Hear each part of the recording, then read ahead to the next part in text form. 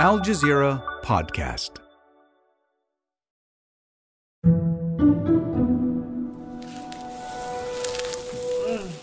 Jollof rice is one of West Africa's most beloved dishes. It's even on UNESCO's World Heritage List. It's a simple recipe.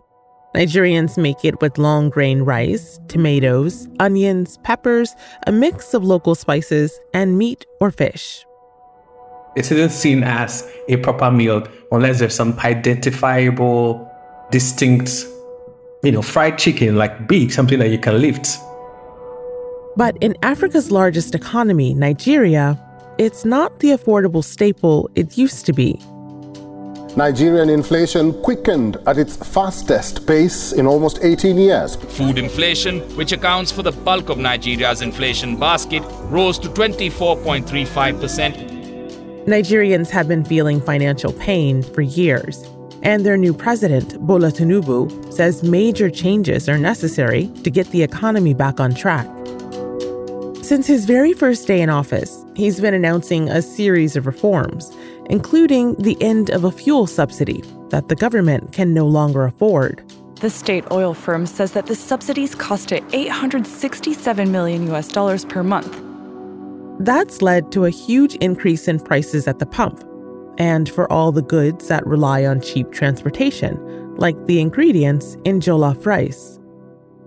So will Nigerians be willing to wait and see what their new president is cooking up? Or will Tinubu's recipe fall flat? I'm Malika Bilal, and this is The Take.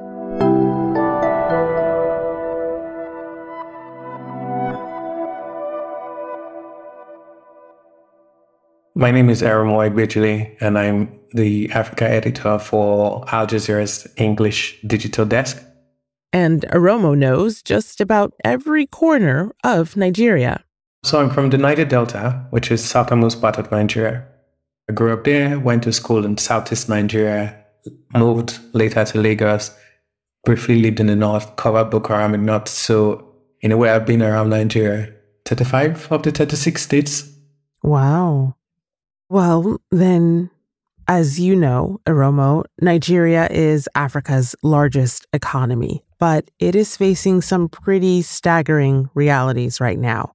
The crisis in Africa's most populous nation is largely due to soaring food prices, rising unemployment, and political insecurity. More than 133 million Nigerians are suffering from multidimensional poverty. That's about 63% of the country's population. For everyday Nigerians, what does that look like in their daily lives? What does it look like for your friends and family? You have to look at it this way.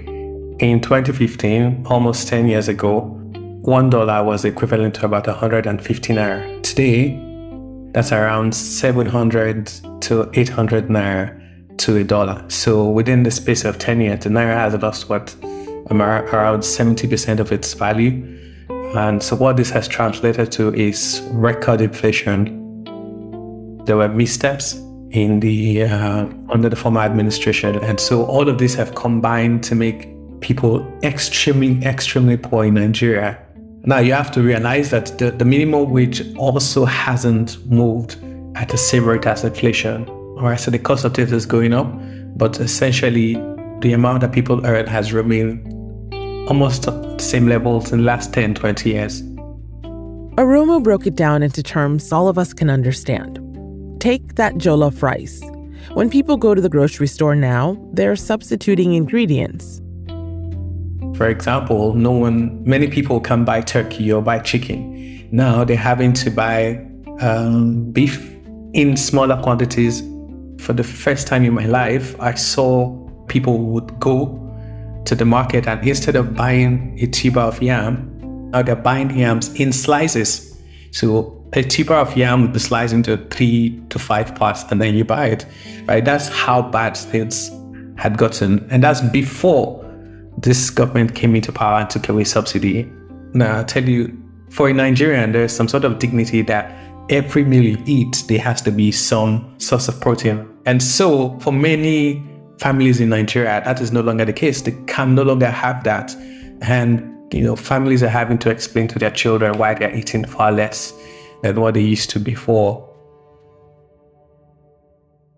In order to help get the economy back on track, Nigeria's new president, Bola Tinubu, has introduced a lot of new changes. And the biggest one happened minutes into his inauguration speech when he went off script saying that fuel subsidies would be eliminated. The first subsidy is gone. It caused panic buying at gas stations and prices tripled. People waited for hours to fill their tanks as the state oil firm announced it was hiking up its prices. Can you explain for us how important this subsidy was for Nigerians and what it means to lose it? For people at the grassroots, the way that they measure the success of a government is by these subsidies. These subsidies are seen as dividends of democracy. Dividends of democracy is this buzzword, this phrase that became popular after Nigeria returned to democracy in 1999. Delivered the dividends of democracy for our people. The major dividend of democracy. Dividend of democracy. And there's three very important subsidies. One in education, one in power, and then wealth subsidies, which are the most popular, most controversial. They've been around since, I think, 1977 or 79, just after the oil boom. And there's been some sort of socialist bent in Nigeria's leaders. Every Nigerian leader has always wanted to show that, hey, I have a socialist side. Every leader has wanted to pose as a man of the people. And so they have been afraid to take away these subsidies, right? And Bola Tinubu happens to be the one who has done it. And so most people have seen Tinubu's early actions as being necessary. And I agree, right? This low-hanging fruit that other leaders should have done. But because they were not concerned enough to give long-term development to the people, shortcuts were the subsidies. So, for example, these subsidies meant that there was no need to address the lack of infrastructure. Nigeria does not have 24 hours electricity, partly because Nigeria does not have the infrastructure required for the needs of a modern grid. Power outages have become common. The diesel to power their local generators has become scarce and expensive. Electricity shortages have forced Nigerian businesses to either cut production or shut down completely. Nigeria is Africa's largest oil producer, but it does not refine its own oil. Money that should have gone into either refurbishing or building new refineries was not done. With none of its 4 refineries being operational, Nigeria imports almost all of its refined fuel. So, in removing this subsidy, the new president is signaling that he is willing to drop shortcuts and help foster long-term development. This is not saying that he will, but this is just saying that these are the signals. So this is good long-term, but in the short to medium term, right, the people are going to suffer even more than before because there are no safety nets, there's no cushion, there's no palliative measures. There has been some pushback, especially from labor unions. But it's been a relatively mild response compared to the last time the government tried to scrap the fuel subsidy almost a decade ago. The protests, referred to as Occupy Nigeria in January 2012, was massively embraced in many parts of the country. It all began on January 1st when President Goodluck Jonathan ended the fuel subsidy, virtually doubling the price of petrol overnight. So the last attempt, more than a decade ago, resulted in almost 2 weeks of anti-government protests across the country. You saw those firsthand as a young reporter just out of university. What was that like? Being part of those protests, the Occupy Nigeria protests, in January 2012, it was a very iconic moment for me. It was really, really unprecedented in every sense of the word.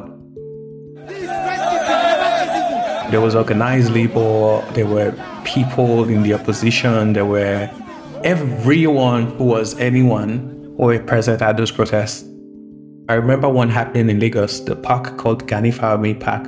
I remember being tear gassed there. I remember that there were musicians, like A-list, B-list, C-list musicians. Everyone converged there. And this was not only in Lagos. Is it because they all believed in this cause that the fuel subsidy should not be scrapped? Obviously, as we can see now, it was partly for political purposes. A lot of people wanted to get goodwill. Bola Tinubu himself was the leader of the opposition at the time, and he was part of this protest. It was clearly political. And the president at the time, the whole nation was in revolt, so he had to walk back his words. And I think, to me, that's easily one of the biggest policy mistakes in Nigeria's history, honestly. Occupy Nigeria protests, they were for a good reason, but I think that we're all economically short-sighted at the time. Inflation at the time was single digits. Wow. Suffering would have been far less then compared to now. And then again, Nigeria is broke. There was oil prices were high in 2011 and 2012 compared to now. Nigeria is remarkably broke. It's spending 96% of its revenue to service its debt.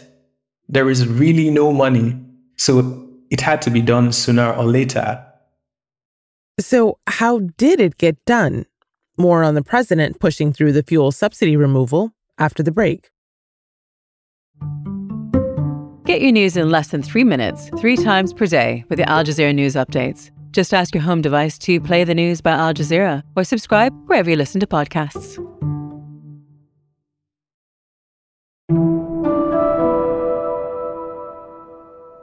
So, Iromo, I want to talk a little bit about the man behind these reforms, President Bola Tinubu. He is 71 years old. He's the former governor of Nigeria's most populous state, Lagos, and he comes from the same party as the previous president, Muhammadu Buhari. Were people expecting him to make such big changes so quickly? Tinubu, I think people expected him to be better than Buhari, by all standards. People point to his time in Lagos. Under him, Lagos became such a viable city-state. The economy became so big that if you were to list Lagos as a standalone state today, it will probably be in the top 7 to top 10 economies in Africa.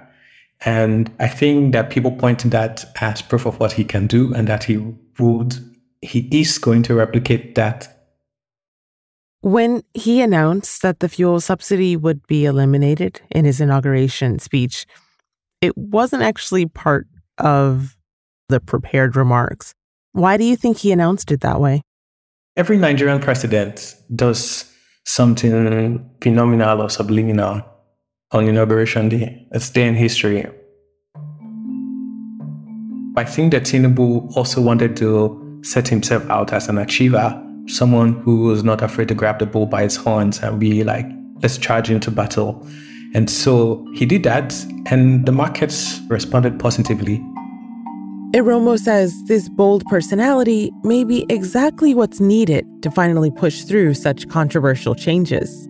There's a lot of unanswered questions about Bola Tinubu. No one knows his real age. No one knows his real name. But what people know is that he's a go-getter. He is the kind of person who has not shied away from saying his mind in the past. Some people think he's really corrupt individual. Some people think he's a liar, he's deceitful. He's still seen as a go-getter. And if there was anyone to have such a slew of reforms within a couple of weeks and get away with it, I think he's the one. Those accusations of corruption have plagued Tinubu throughout his career, and he's always denied them. Court papers in relation to APC's presidential candidate Bola Tinubu's antecedents in the United States and some issues in his past resurfaces, raising many questions. And the accusations aren't unique to him. The Nigerian government is notorious for making money disappear. Palumi Salako is a freelance journalist based in the city of Loren. He's lived through so many of these crises that when Nigeria's currency suddenly dropped 40% in one day over news of these reforms, he barely noticed. we're used to getting negative news in some way, news that, okay, the currency is dropping or there's some disaster somewhere. So, yeah, we understand it meant trouble for us as citizens, but we just didn't react to it the way we should because we've become kind of desensitized to these things.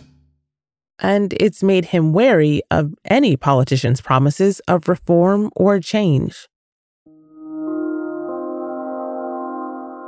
This is a lot of people coming online or even saying that they regret voting for the current government because things are getting too difficult and they do not see any light at the end of the tunnel, so to speak.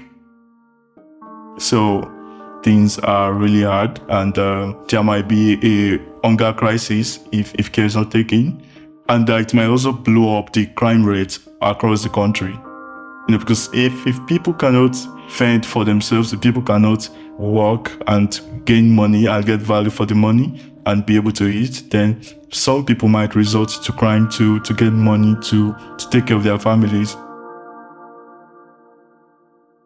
Most Nigerians agree that something has to give. Oromo says the president is starting to convince people he's serious about making changes to help all Nigerians, not just his inner circle.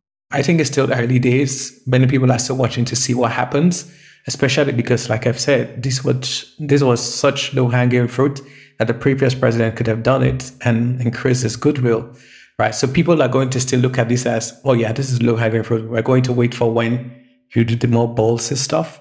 But I would say that among the undecided, that people are beginning to slightly sway in his favor, because while there is so many accusations, so many allegations of him being corrupt, even his strongest critics, even the harshest of his critics, have little to say about his competence. Finally, what if the people that you talk to say needs to be done to get Nigeria's economy on track in a way that will make life better for all Nigerians? People do not have enough money, and even those who have money, whatever amounts that they have, they can't afford the basic necessities. People are having to choose between basics such as, do we eat or do we send our child to school, right? These are everyday decisions that people now have to make. Do we eat or do we buy certain clothes for our bodies? People are now having to look at the brands when they're walking into the grocery stores. People are having to make these hard life choices. And so for many people, the simple ask is we just need to have more money in our pocket to be able to afford the things that we need to survive. And that's The Take.